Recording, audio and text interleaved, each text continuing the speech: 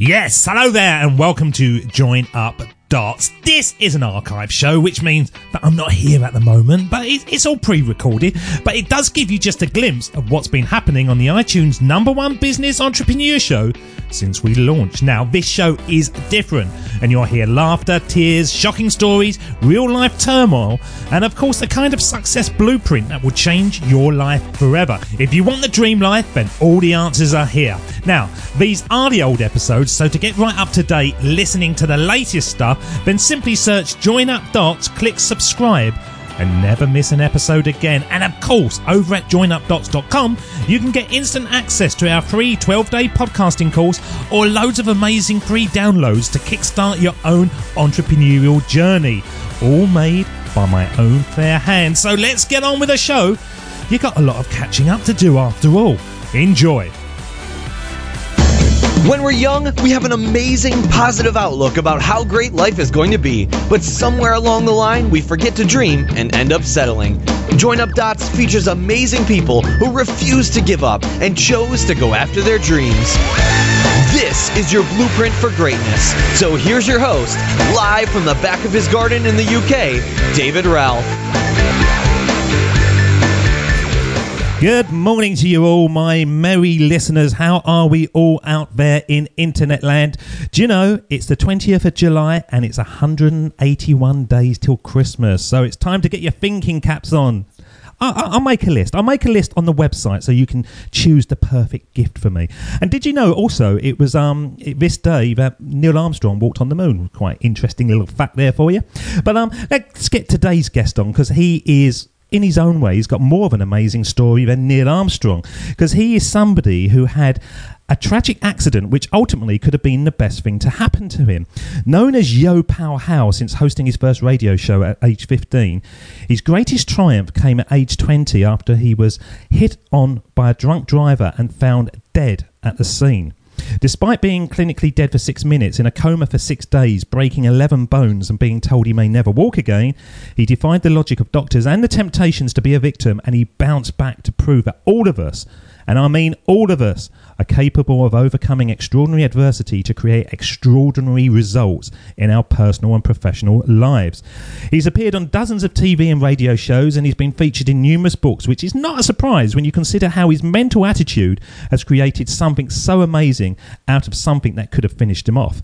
So let's bring on to the show to start connecting up the dots of his life, the one and only Hal Elrod. How are you today, Hal? Fantastic, David. I'm excited. Let's have some fun.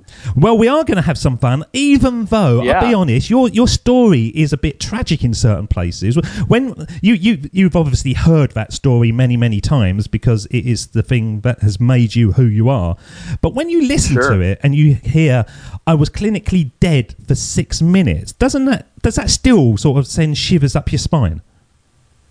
It doesn't anymore. It's something that I've so, many years ago, I've come to peace with it. In fact, I came to peace with it in the hospital to the point where the doctors actually thought I was in denial because I was so happy. I was. In fact, I'll just jump right into this one of my favorite anecdotes, favorite stories from that time.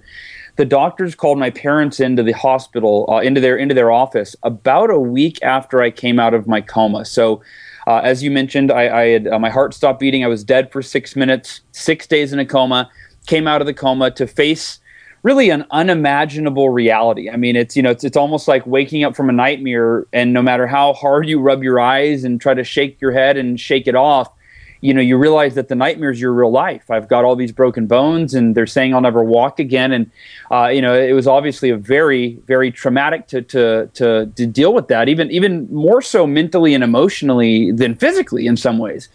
And within a matter of days, I decided that, you know what, I can't change it. Just like so many things in life that we can't change anything that's happened up until this point, right? There's most of our life, most of the things that we create negative emotional, suffering and pain over are the things that we can't go back in time and change. They're the things that already happened, whether they happened 5 minutes ago, 5 days ago, or 5 years ago.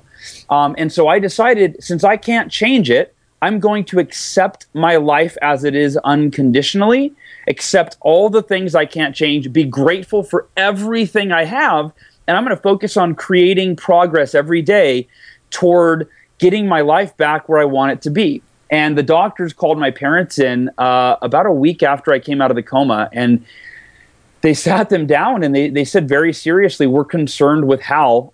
Every time we're around Hal, he's always smiling and laughing and joking and making us laugh. And they said, that's frankly, that's not normal for a 20-year-old young man that's been told he may never walk again. And they said, we believe this is so difficult for him to accept. His reality is so unimaginable, so difficult, that he has just checked out mentally and he's in a state of delusion. They thought I was delusional.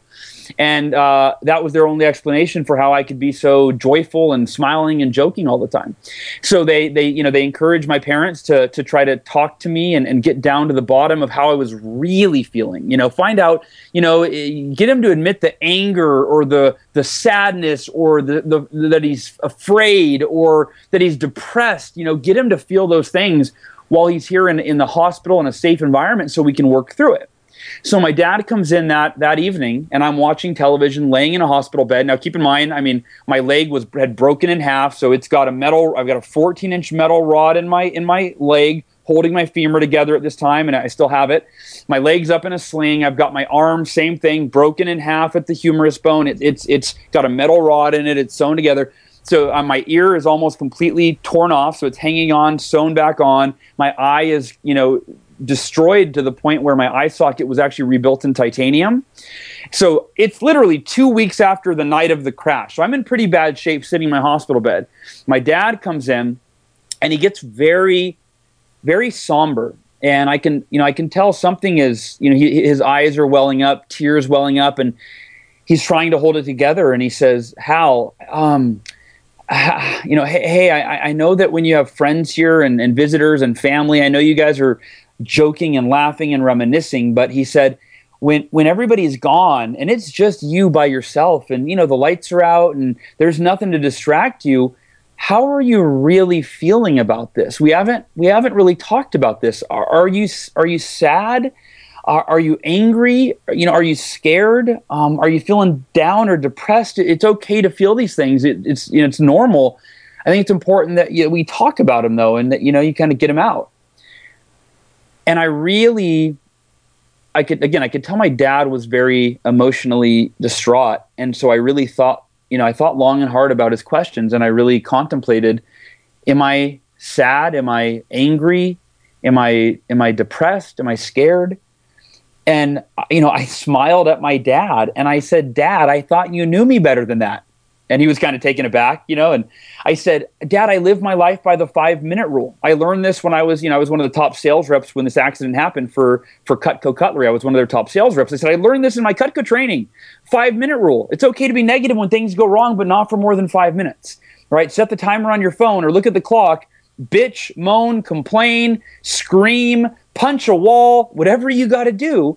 I said, you give yourself 5 minutes, and then as an intelligent human being, after your 5 minutes is up and you've gotten to release some of those feelings, you completely stop resisting the thing that you can no longer go back in time and change. You accept it unconditionally, and you focus all of your energy on reality, not the reality that you wish it would have been, the reality that you're dealing with and how you can make the best of it. And I said, Dad, it's been more than 5 minutes. It's been 2 weeks. I said, and there's only one of two outcomes.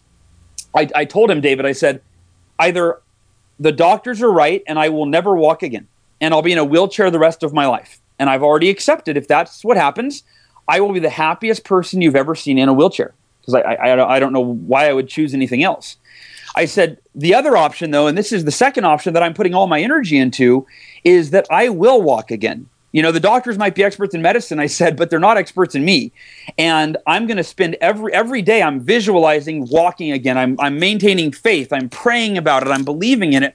And I will do that until I am absolutely proven that it's impossible. And if that's the case, I'll be in a wheelchair and I'll accept it. And, he went back to the doctors and after he first questioned me a little, are you sure, Hal? Is this really how you feel? You're not just delusional? And I said, Dad, this is it. And here's the lesson, David. It was the opposite of what the doctors thought.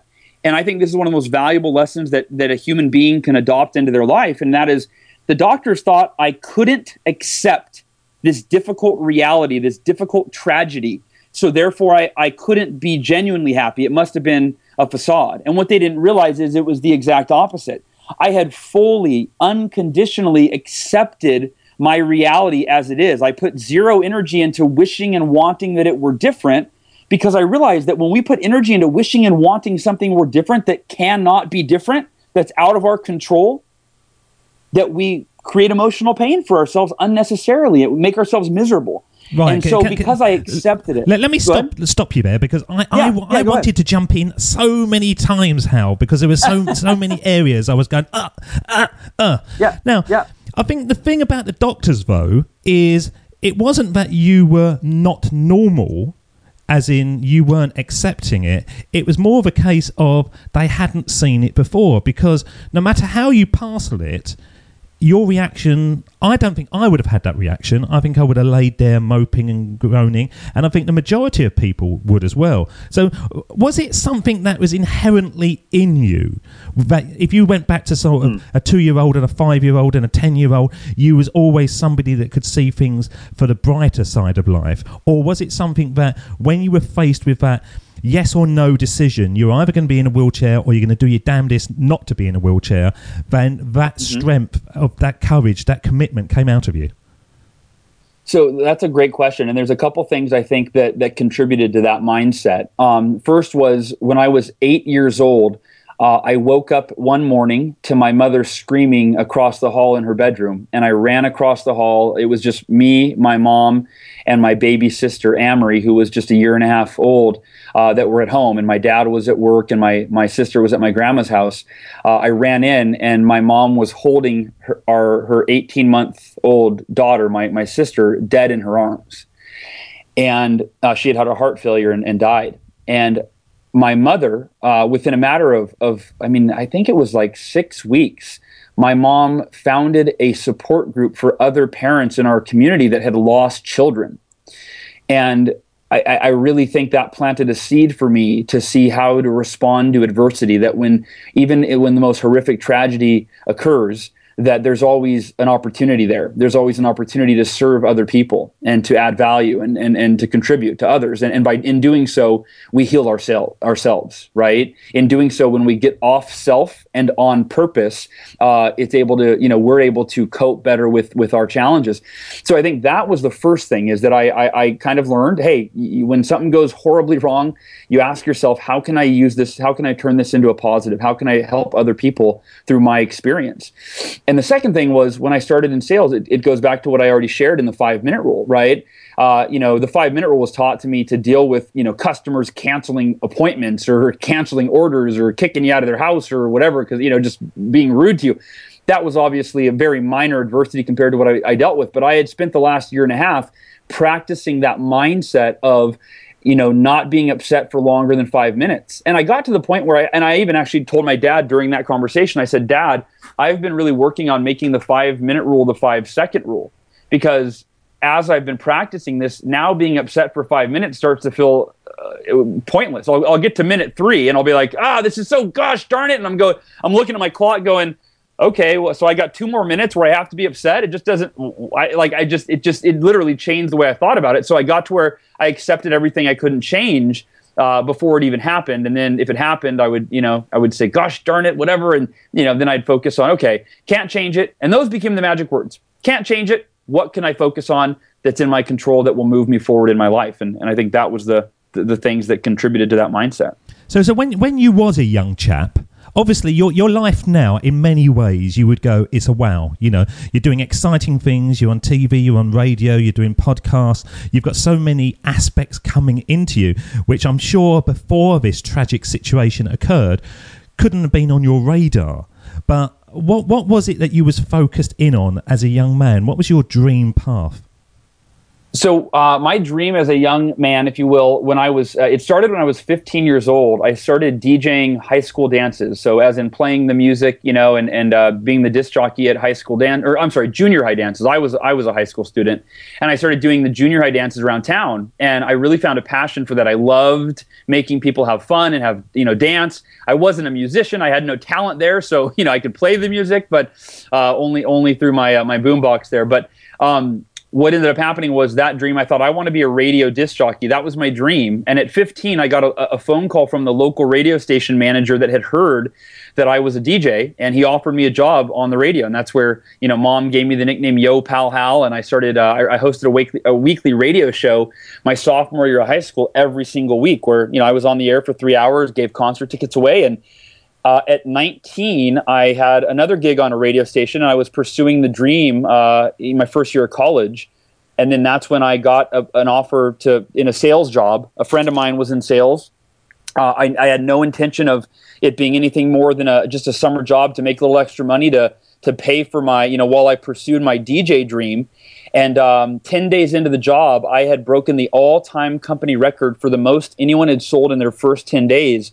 In at least in the western half of the United States. I think there was one guy that had done more, but it was a 50-year-old company. It was a 50-year-old company, and that was where I was like, "Wow, the new dream was born. I want to be like the greatest sales rep in the history of this company, and then maybe the greatest manager, and lead other people and inspire others to do what they do." And then that was the dream, and then the accident happened, and I kind of had this sense of, there's a bigger purpose behind why this happened, and I'm gonna get through this as best I can so that I can figure out how to pay it forward and help other people with what I learned. I bet I know why you was good at sales. How? I used to be a sales manager up in the City of London, and the first thing that I am getting from you is there's passion, and you can't teach passion. Somebody's either got it or they haven't. And I believe that you would study those products inside out, and you would know them back and front, so that if anybody threw an obstacle in your way, you could overcome that. And I think the bottom line is, I bet you were selling a product that you believed in. Yeah, definitely believed in the product, and you're right. I always tell people that I didn't understand anything about sales mechanics. I had never read a book on selling. I didn't understand the sales process. I was successful because of two things: enthusiasm and work ethic, right? And you called it passion. So enthusiasm, passion, kind of the same thing. But yeah, I went in. This is how I talk. I just get excited. I get overly excited. I talk too fast, right? It's natural. I don't even think about it. And I think that by the end of a sales presentation, the customer probably didn't hear or didn't remember half of what I said, but they were just like, wow, you're excited and this seems pretty good. And okay, let's do it, And I worked really hard. I worked 12 hours a day for the first 10 days in my sales career. And that's why I broke the record, because I outworked everybody else. But that is a learning curve for all our listeners out there, that the things that do inspire you, I play Steve Jobs' speech every single show, and the whole speech itself is probably about 16 or 17 minutes. I don't remember any of it, other than even the bit that I play on a daily basis. If you asked me to quote it, I couldn't. Yeah. But if you ask me to explain how it makes me feel, that's a different ball game. And it's when you touch people and make them feel your passion and your enthusiasm, that is when magic happens. You did it in a sales environment, you're now doing it in a wider environment, but it is passion, it's enthusiasm, as you say, it's work ethic. And if you have got those things, and if our listeners are out there and they feel that they've got something in them that they need to present to the world, if you have those two elements before anything else, you've got a head start, haven't you? Yeah, and let me say, absolutely you do. And let me say this, you mentioned that passion was something that you either have or you don't have. And I want to slightly negate you on that. I think it is something that you can develop. And the reason I say that is I'm not passionate about something necessarily when I'm sitting there thinking about it. Sometimes I am, but usually the passion is generated when I talk about it.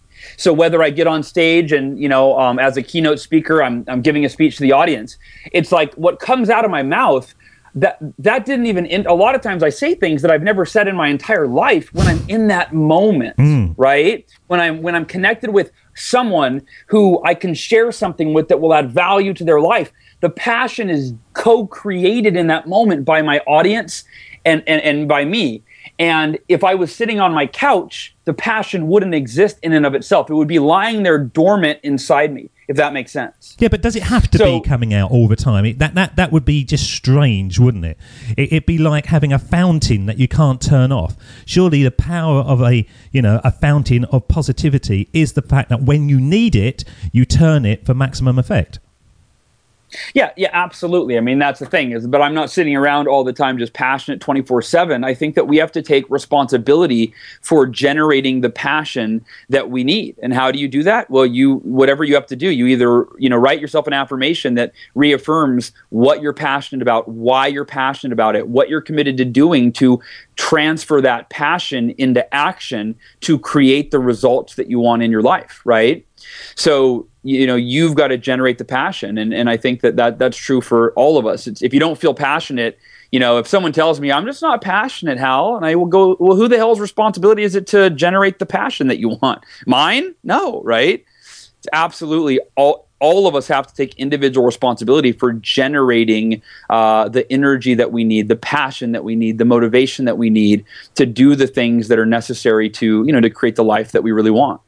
Well, when you did get hit by that drunk driver, and I'm not being flippant here at all, this is just me asking a Sure. simple question, but was there any kind of out-of-body experience or whatever? Were you aware, like some people say, that they were actually dead, or was it just blackness and you didn't know anything at all? It absolutely, I did not see a light, or let me say this, I don't remember if I saw a light. Because my brain, I suffered one of the most common brain damage for a head-on collision. If you imagine, if you're doing 70 miles an hour on the freeway as I was doing, full speed, the car that hit me was also doing 70 to 80 miles an hour.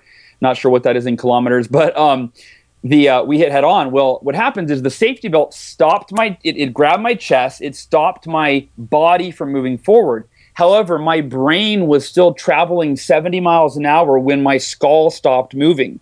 And the entire front of my skull was immediately crushed, and my memory is wiped out for about 2 weeks of my life. My last memory was about 10 to 30 minutes before the accident occurred, and my first memory is about 2 weeks after the accident occurred, and there's no memory in between. So my parents asked the doctors, hey, could he have seen a light? Would he know that? And they essentially said the odds of him remembering whatever he saw during that time are not very good, because his brain was smashed moments before he went into a coma and before he died. That in a way, that must be a great thing, isn't it? That you do lose that part. If you had that going through your head all the time, that must be terrible. That must be nature's way of actually clearing the deck somewhat and allowing for your recovery to take place. Yeah, I would imagine that, I always say that thank God the body works the way that it does, and I was immediately in a coma, for example, right? I mean, I couldn't have imagined being awake, when that, I would have died of shock probably, blood running down my face, my ear, I can't even imagine. So, everything, the body and the brain, work in miraculous fashion together. I'm going to play Steve Jobs in a moment because I think it's about the right time, because he talks about truth, trusting yourself, faith and passion and all those kind of things. But just before we transition over to him and to the next part of your life, if you look back on it now, would you say that really, as we call it in the show, was your big dot? That was when your path moved in a direction that you couldn't possibly have perceived at the beginning? Or was there other things around that time that was actually leading you to a different life? Yeah, there's, I always say that I've had two rock bottoms in my life, which are, a rock bottom is something we've all experienced where it's different for everybody. It doesn't compare to anybody else. It's how, for whatever experiences in your life have felt like you didn't know if you could get through them. You didn't know how to get through them. It was the worst it had ever been before. And that was really my first rock bottom that led me to, become a high school and a college speaker. And then 8 or 9 years later, and we'll get into this after we listen to the Steve Jobs message, but I had my second rock bottom, which surprisingly was much worse than my first. And people always say, how do you get worse than dying? That seems like that'd be kind of the worst it could be, but it was actually a lot harder for me to deal with after. And my life's work today is really a result of both of those rock bottoms and what I learned getting through them so quickly that created, who I am and the work that I do to this day. And my new book, obviously, The Miracle Morning, was born out of that second rock bottom. Well, let's listen to Steve, and then I'm going to be fascinated to ask you about this second rock bottom, because I would have said exactly the same. How can it be worse than dying? That's Sure. got to be the ultimate. This is Steve Jobs. Of course, it was impossible to connect the dots looking forward when I was in college, but it was very, very clear looking backwards 10 years later. Again, you can't connect the dots looking forward. You can only connect them looking backwards. So you have to trust that the dots will somehow connect in your future. You have to trust in something, your gut, destiny, life, karma, whatever. Because believing that the dots will connect down the road will give you the confidence to follow your heart, even when it leads you off the well-worn path. And that will make all the difference. Because you seem to me, Hal, somebody that didn't just go off the well-worn path, you were like smashed off the well-worn path. Do those words have resonance to you, or is your life directly related to the incident? Absolutely, those words resonate with me. And I think that for all of us, it's kind of to say what Steve said in another way, they say hindsight is 20/20, right? I don't believe that we need to wait until the future to be able to look back with hindsight and be able to see the benefits of our adversity. I think that we can go through life with the understanding and the level of awareness that every experience, good or bad, is an asset to us if we choose to see it that way. And, one of the most popular adages is, everything happens for a reason, right? We've all been told that, and we've heard that, and we usually hear it when we don't want to hear it. Like you're going through a really difficult time, and a well-meaning friend or coworker puts their hand on your shoulder and says, "Don't worry, friend. Everything happens for a reason. You'll see." And you're just thinking, "Shut up, leave me alone. I don't want to hear it." Right? Well, this is my take on that adage, on the truth behind that. Because whenever I speak, I always ask the audience. I say, "Hey, raise your hand if you believe that everything happens for a reason." And usually about half the hands go up, give or take. And then I always say, raise your hand if you don't believe that, or maybe you're not sure. You're not really sure if you buy into it. And the other half of the hands go up. So my take on this, I think, is one that we can all buy into. And it's the idea that everything does happen for a reason. However, it's not as most people think. See, everything happens for a reason, but it's our responsibility to choose the reasons. Most people think they're supposed to figure it out, like it's some force outside of themselves that will tell them why this happened. And they go through life banging their head against the wall, going, "Gosh, why didn't I deserve this? Why did this happen? I'm a good person," versus going, "Okay, it's my responsibility to choose the most empowering reasons for the adversity in my life. How can I use this experience to be stronger than I was before it occurred? How can I use this experience to teach other people how to be stronger than they were and get through their challenges," right? So every experience, again, it's an asset. It happens for a reason, but we get to choose the reasons. I could have been that victim and been like, "Oh, I don't deserve this, and I'm never going to walk again, and, woe is me." But instead, I don't claim that I'm special. I just was able to choose that. There's no point in feeling sorry for myself. There's no point in wishing it didn't happen to me or feeling bad about it happening. The only thing that makes sense intelligently, if I want to have a great life, which we all do, is I've got to look at how can I turn this adversity into an advantage, and by putting all my energy into that, I was able to do exactly that, right? Whatever we focus on expands, and that was my focus. If you was episode 1, I would have said you were special. And I would have said that mindset. But now you're episode 83, I've heard the same story over and over and over again. And it seems that every single person that comes on the show that has hit success has been driven by something bad happening. And it might be the case that they were made redundant. It might be the case, as in my case, that I had a really terrible manager and I just couldn't bear working with her anymore. It could be the case that, there's been a death in the family or something. And literally every single person will say, at the time, I thought it was the worst thing to happen, but I look back on it now and go, thank God for that.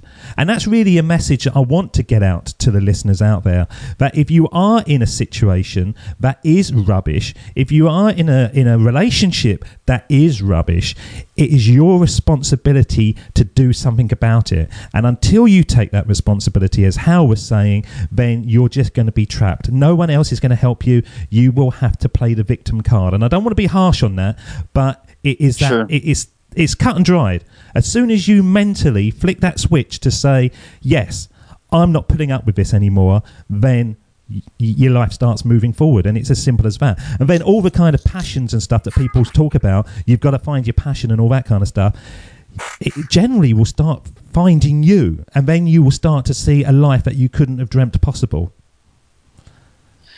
Yeah, I absolutely agree. And I think that it's, it doesn't mean it's going to be easy, by the way. For anyone listening, very, very few things in life are easy.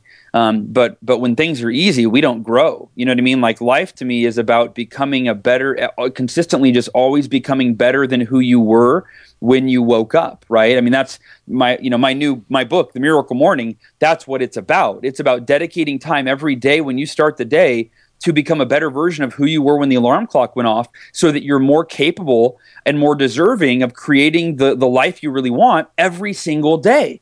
And if you become that better version every morning, and that's the context and the mindset that you set for your day, it's inevitable that you're going to create the life that you want. It's just simply a matter of time. Whereas most people, though, they don't do that, right? They hit the snooze button in the morning. They waste the morning. They wait to wake up until the last possible moment before they rush out the door, and therefore they stay the same, and their life stays the same. The premise. I said this. I was interviewed yesterday, and I said this in a way where I was a video I was doing, and they go, "Wow, I really like that." And it was the idea that if you want to take your life to the next level, or your success to the next level, or your income to the next level, or your health, right, in any area of your life, first, you have to take yourself to the next level, because it only happens in that order. And most people are trying to take every area of their life to the next level while remaining the same. So for me, it's about waking up every day and dedicating time to becoming, again, a better version of who you were when you woke up, being more knowledgeable, more confident, developing your skills, developing your physical, mental, and emotional vitality, right, every day, to really make sure that you win the day. Did you hear Jim Carrey last week, Hal? Jim Carrey did a speech in a university, and it was like a Steve Jobs speech. And I heard it only because they said inspirational comment by Jim Carrey, and I thought, really? Because you don't kind of expect that from him. And the whole speech is about 26 minutes, and a lot of it was playing to laughs. That's what he's about. Yeah, sure. But there was this one bit in there that I've copied, and I'm going to play now, because you listen to this, and this, when I heard it, I thought, wow, I've got to start playing this in the show, because it really it sent shivers down me. So let me bring Fantastic. Jim Carrey on. My father could have been a great comedian, but he didn't believe that was possible for him. And so he made a conservative choice. Instead, he got a safe job as an accountant. And when I was 12 years old, he was let go from that safe job. And our family had to do whatever we could to survive. I learned many great lessons from my father, not the least of which was that you can fail at what you don't want. So you might as well take a chance on doing what you love. How good is that, sir? Yeah, you're right. I did hear that clip the other day, and the same thing. I got chills. It's so true, and it's brilliant. It's beyond brilliant, because, with the greatest respect, I wouldn't expect him to say those kind of things. But if you think about it, what's he done? He's somebody who, didn't have a lot, but he's now an A-list Hollywood star, and you're only going to get there by knockbacks, stumbles, falls, successes, and keep on moving forward, aren't you? As soon as you get to the point and go, oh, it's never going to happen, then you're dead in the water. And if you look at all these A-lister stars that we focus in on, and we go, that's how I would like to be like, but you actually start breaking down their dots, it is all the time that they believe that something is going to be better. And even when they're doing the rubbishy, one-line walk-on parts, they feel, right, there might be a two-liner there and there might be something else. Then they get their break. But it's that mental attitude. It's exactly as you were saying. It's the enthusiasm and the working ethic to actually keep on pushing yourself forward and becoming a better version of yourself. Yeah, it's I think that it's every highly successful individual at one point in their life starts to they take a chance on seeing themselves as better than they've ever been before, and rather than in my book I call it rear view mirror syndrome that most people suffer from. We suffer from rear view mirror syndrome, which is where we've got this rear view mirror in our subconscious mind where we consistently look at who we were and let that define who we are, versus looking at who we could be and letting that define who we are. And so I think that what you're talking about is right, is these successful individuals is, seeing themselves as what's possible for them, not what their past has indicated, because otherwise you're limited by your past. And sadly, that's how most people live their life. Robin Sharma, one of my favorite authors, he said that one of the saddest things in life is to get to the end and realize you could have been, done, and had so much more. And that's the average person's life. And I don't even think you got to wait till you get to the end. I think one of the saddest things in life is to wake up any day of your life and realize that you could be, have, and do so much more, and then not do anything about it, right? Yeah, absolutely. That's one of the saddest things. That's the human existence. You've got to decide that today is the most important day of your life. Today is the day where you define what do you really want for your life. And maybe it's so far off. I never thought I could be a best-selling author. I wasn't even I couldn't even get a high school essay done on, I was a horrible writer. Being a motivational speaker was a dream, but there's no school for that. There's no class for that. These were things that were just dreams at one point, but it started by me writing the dream down and then getting on Google, right? That's the first step for everybody. 20 years ago, you couldn't do this. Nowadays, you can Google, how do I blank? How do you become a blank? And how to is the most powerful words, isn't it? How to. Yeah, everything you want to know how to do is on the internet for free for you. And that's exactly it. Is you've got to decide today is the day that you create the vision for your life, and that you take your first step toward that vision. And every day, dedicate time, even 30 minutes a day, to chip away at your ideal future. Make one step, move 1 inch closer every single day. And if you do that, the life of your dreams, as cliche as it may sound, it's inevitable. It's inevitable that you will get there. Incremental gains. I say that all the time. It's one step ahead, and then ultimately you will get somewhere. And most of the time, as I'm finding out now, it isn't what I expected at the beginning. When I quit my job, I wasn't expecting to be, an online radio host in any shape or form. It was something that occurred to me, and I ran with it, and it's taken off. But it's been work in progress all the time, and now I'm getting 100 shows in, and I'm just starting to feel that actually this is something that's I'm comfortable at. All the other bits were you almost didn't want anyone to listen to them, because now you look back and you go, yeah, episode 1 was all right, but God, I could do so much better now because I'm in episode 110. And it's that highlights thing, isn't it? It's that ability that we all have to look at the end product of where people are and totally ignore the steps they've taken to get there. Yeah, absolutely. And I'm same thing. I've got, I have a podcast. My podcast, it's called Achieve Your Goals with Hal Elrod. I never in a million years thought I would host a podcast. And now, we were talking before the show, you get people that tell you, your podcast is changing my life. And you're like, really? My podcast? Like me talking is, that's changing your life? Wow. I'm blown away by it. But no, you're right. It unfolds often that, like, my dream was to be a radio DJ. And at 15, I started my own business doing, DJing on not the radio, but school dances. I was moving in that direction, playing music for people. And I thought I'd be a world famous radio DJ when I was, 30 years old. And of course, I didn't know that I would have a car accident. I didn't know. So, life goes in different ways, but I think that, it's about pursuing your grandest vision for your life is what attracts and creates opportunities for the vision to expand and become even grander. When I was 15, I wanted to be a radio host, and people used to say to me, "You should be on radio, you should be on telly or whatever." And I never. I sent one letter off, and I got it back and they said no, there's no opportunities there, and I didn't do anything more with it. And since I've been joining up the dots with everyone on a daily basis, I've started joining up my own dots and thinking back on certain things. And I remembered this letter, and I thought to myself, how amazing that sort of 25 years down the line, I've actually created the radio station that I'm working at, which you couldn't have done. You could not have done that 20 years ago. You were going to be employed. But now you can stick a mic on and be heard in places like Korea. I've got listeners in Korea. Hello, Korea. I love you in Korea. I can't imagine what they're getting from an English chap talking to people, but they're listening. Sure. And the French love me. that is amazing. Yeah. I don't think the French actually like the English anyway, really. I hope you do. So how you're bridging the gap might create peace between your countries. I mean, wow, the possibilities are endless. Absolutely. This could be world domination. Yeah, it could be a join-up dots You'll be in the planet. history books, David. I tell you, funny enough, though, if you look at my website, one of the things I've got is a globe at the top, because my idea of join up dots wasn't just connecting people's lives based around the words of Steve Jobs.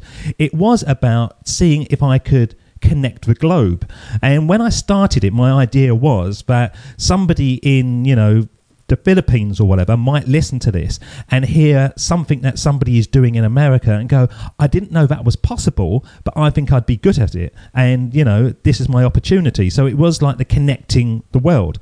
And I switched off from that because it was too big for me to consider. I couldn't imagine how me sitting here talking to people, recording it, putting it into the world could start connecting. And I'm now seeing that take off, and it beggars belief. When you do get an email from someone and it says, you've changed my life, or you do get somebody come up to you and go, I was listening to that on the way to work, and now I've quit and I've got another job, and I wouldn't have taken that action without you. There's a power to what we're doing and a responsibility that you have to take control of, which is mind-blowing, isn't it? Yeah, no, it absolutely is, and it's interesting, right? They say with great power comes great responsibility, and I don't know if I have great power, or if we would call it that, but it absolutely is. Once you're impacting people's lives, I think there is. But here's the thing. Actually, let me take a different context here. I believe that we all have that responsibility. And that was one of the things that, like, when I was in the hospital, I had this global sense of responsibility. No one told me. I just started to think I have a responsibility to overcome my challenges in as proactive as possible, so that I can learn how to inspire and empower other people to do the same.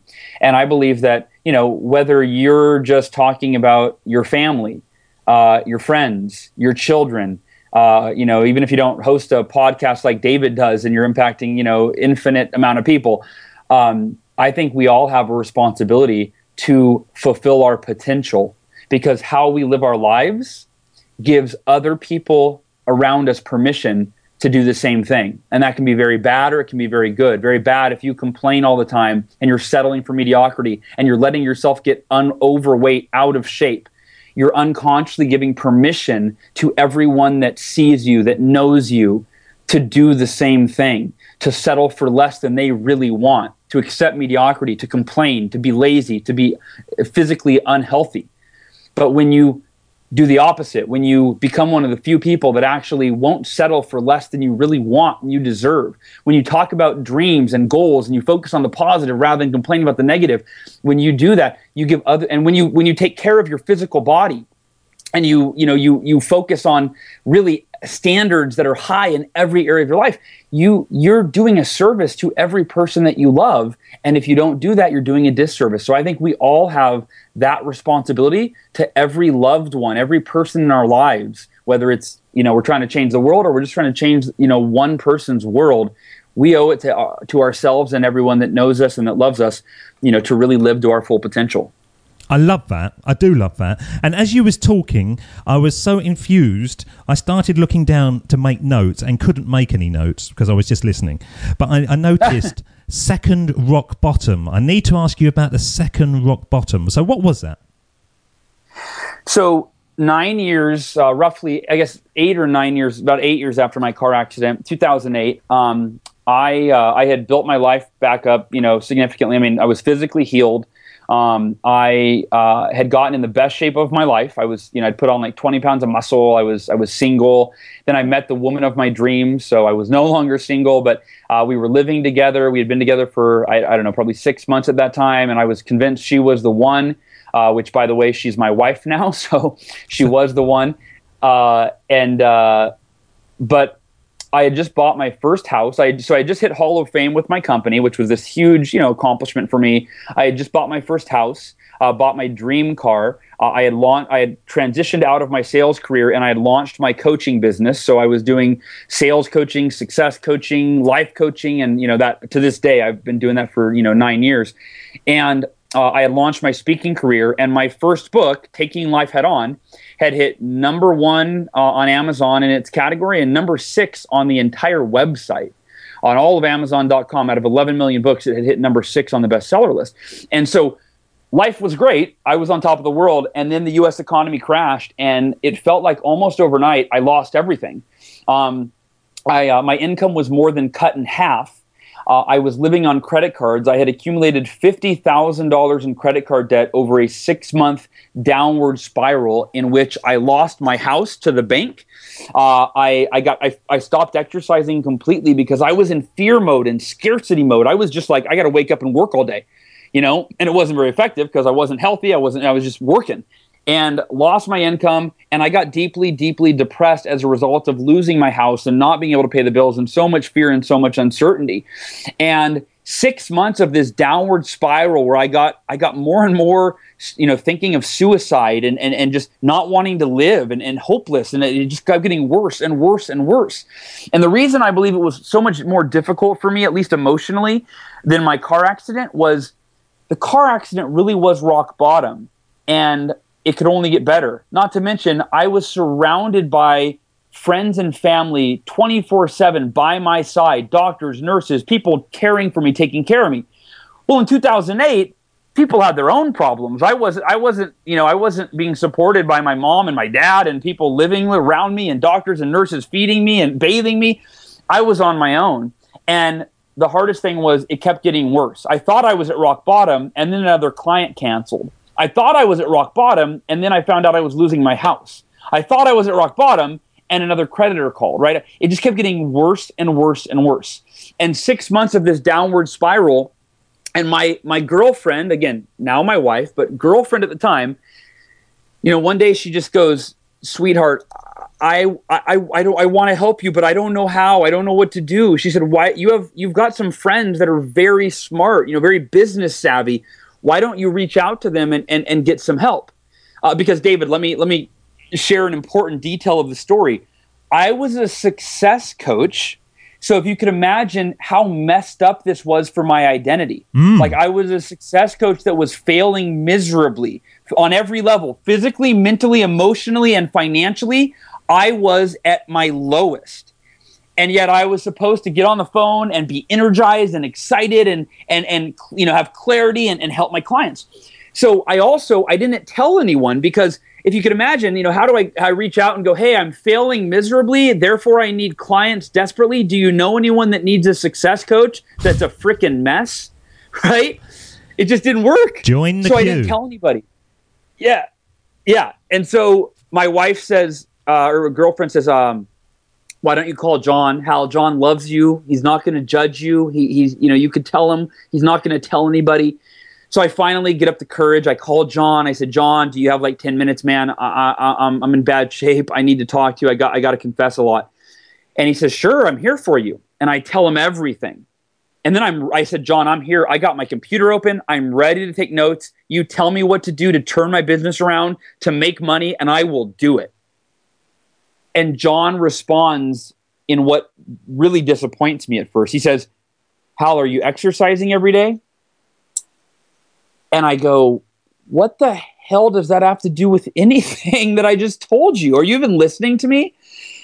And he says, Hal, I'm dead serious. You're a smart guy, but if you're not exercising every day, if you're not getting the blood and oxygen to your brain so that you can think clearer, if you're not releasing the endorphins that exercise releases so you can feel better, so you can overall make better decisions and turn things around. He goes, if you're sitting in your office all day just pounding the phone or whatever, you're stuck right now. You're stuck, and you've got to put yourself in a peak physical, mental, and emotional state every day to turn this thing around. He goes, so if I were you, I'd go for a run every morning, and I would take your iPod with you and listen to a Jim Rohn audio. Listen to some sort of self-help audio. And I said, I hate running, John. Give me something else to do. And he goes, Hal, what do you hate worse, running or your current life situation? And I said, all right, touche, screw you. I'll go for a run. Okay. The next morning, I lace up my shoes. I go for a run. And I'll tell you, David, it was begrudgingly. I was going out the front door going, this is so stupid. I hate running. I need money, not running. What am I doing? And 2 minutes into the run, I hear a quote from Jim Rohn that changes my life forever. And here's the quote. And by the way, the funny part is, I had heard this quote before, and it never changed my life before. Sometimes we've got to hear something, even if we've heard it a dozen times, when we're open to it, we're ready for it, right? Tony Robbins says that our moments of greatness come in the moment of either inspiration or desperation, right? That leads to transformation. I was desperate, and Jim Rohn says this. I'll never forget it. I say it almost every day. It's in my affirmations. Your level of success will never exceed your level of personal development. And I'll say that again because here's how I took it. I want level 10 success in every area of my life. We all do. On a scale of 1 to 10, we all want level 10. But I realized I'm not developing myself into be a level 10 person each and every day to achieve that level of success. I'm a level 2 person right now. My level of personal development is at like a 2. And there's the disconnect. I want level 10, but I'm a level 2 person trying to get to level 10. That's why I'm living at a level 2, because I'm a level 2. And when I say your level of personal development, let me expand on that and kind of define it, because it's kind of a vague term. Your level of personal development, and mine too, it represents who we are as a person deeper than our circumstances. So our level of personal development is our knowledge. It's a combination of things. It's our knowledge. It's our beliefs. It's our confidence. It's our skills, right? So all of that represents and my confidence was low. My beliefs were a mess. My knowledge, I wasn't really learning or growing at that time. I was just in scarcity mode, just trying to work. I wasn't taking time to sharpen the saw. And I realized in that moment, I've got to dedicate time every day to my personal development. And if I want an extraordinary transformation of my life, if I want to get to level 10 as fast as possible, I've got to create the most extraordinary personal development routine known to man. So I run home, and I don't really know what this is going to look like. So I have to Google best personal development practices. I come up with a list of 6. I'm reading articles from Forbes and Entrepreneur and Huffington Post. And I come up with a list of 6 personal development practices. And I write them down, and I look at my schedule, and I go, when in the hell am I going to fit this in? And and it hits me. I go, I got to wake up early. I got to wake up an hour earlier than I normally do. Even though I wasn't a morning person, I thought I got to really get serious. I got to start my day by becoming this version of myself that I've never been, by doing these 6 practices. The next morning when I woke up, David, it felt like Christmas morning. I don't know if you celebrated Christmas as a kid growing up, or think of like, you're a vacation you're going on where you got to wake up early for your vacation or your birthday, right? It was, for the first time in 6 months, I didn't hit the snooze button. I didn't wake up feeling depressed, dreading my life that day. I woke up energized and excited. I went into the living room. I did my morning routine. Now, it wasn't called the Miracle Morning at that point. It didn't have a name. It was just personal development at 5 a.m. But within 1 hour's time, by doing 6 practices, 10 minutes each at 6 a.m., even though my life was still a mess, my bank account was still negative, my credit cards were 50 grand in debt, I was still losing my house. Internally, I felt at a level 10. I had never felt so motivated and inspired and had so much clarity and felt so optimistic. And I thought in that moment, this could be the one thing that changes everything. And then to wrap up the story, I'll fast forward 2 months and tell you the results. 2 months later, doing this routine, and nothing else changed in my life, but I did what is now the Miracle Morning every morning for 2 months, 7 days a week. And I doubled my income. My depression didn't even take 2 months to go away. That was gone. It was almost gone within 24 hours. And I went from being in the worst shape of my life physically, where I hadn't exercised a single time for 6 months, to training for a 52-mile ultra marathon that I completed, 5 months later. And that's why I started calling it the Miracle Morning. And that's where I felt that sense of responsibility that I've got to share this with other people. And I started small with my clients. And, now there's tens of thousands of people around the world that swear by the Miracle Morning as the thing that's changing their life. I'm not surprised at all. And I'm not surprised, Hal, that you've gone on to become such a success, because it comes out of you. I've heard so many of these conversations, but I haven't once become cynical on them. I sit here enthralled. And certainly the enthusiasm that you show over a Skype call, I can't even see you.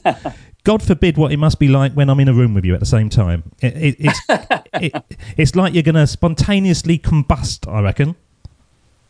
You'd say, Hal, stop talking already. I need a break. That's what you'd say. No, of course I wouldn't. And there's one last thing that we want you to talk. We want you to have a chat with your younger self. And this is the end of the show. And this is when we send you back in time to have a one-on-one. And if you did go back into a room and you met the younger Hal, what age would you choose? Would it be a 5-year-old? Would it be the chap just before the tragic situation that you found yourself in at the age of 20? So I'm going to play the music, and when it fades out, I'm not going to say anything at all, because you're on, and this is the Sermon on the Mic.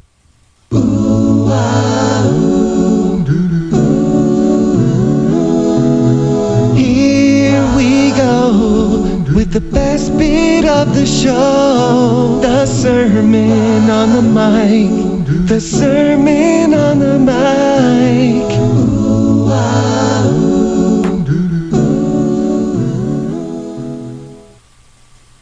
If I were to meet my younger self, I think I would choose me as a freshman in high school. And the advice that I would give to myself is that, Hal, in order to create the life of your dreams, the life that you really want, in order to fulfill your potential, you've got to start working on yourself every day. When you go home from school, or wake up before you even go to school, and start reading books, not on science and mathematics. Do those books, get good grades, but more importantly, read books written by highly successful people on what you need to do and how you need to think, and the mindset and the actions that you need to take to create the life that everyone wants, that so few people, such a small percentage of the people in the world, ever get to live. Become the person that you need to be through daily self-study to create the life that you really want. And I would tell myself that because I believe that that's the key. If you want to take your life to the next level, you've got to dedicate time every day, and ideally do it first thing in the morning, so you set your mindset and the context for the rest of your day. Dedicate time each day to becoming the person that you need to be to create everything that you want for your life faster than you ever thought possible. How can people connect with you? There's a few ways. Myname.com, Hal Elrod, HALELROD.com is the way that you can actually, reach out, get info on me or send me a message.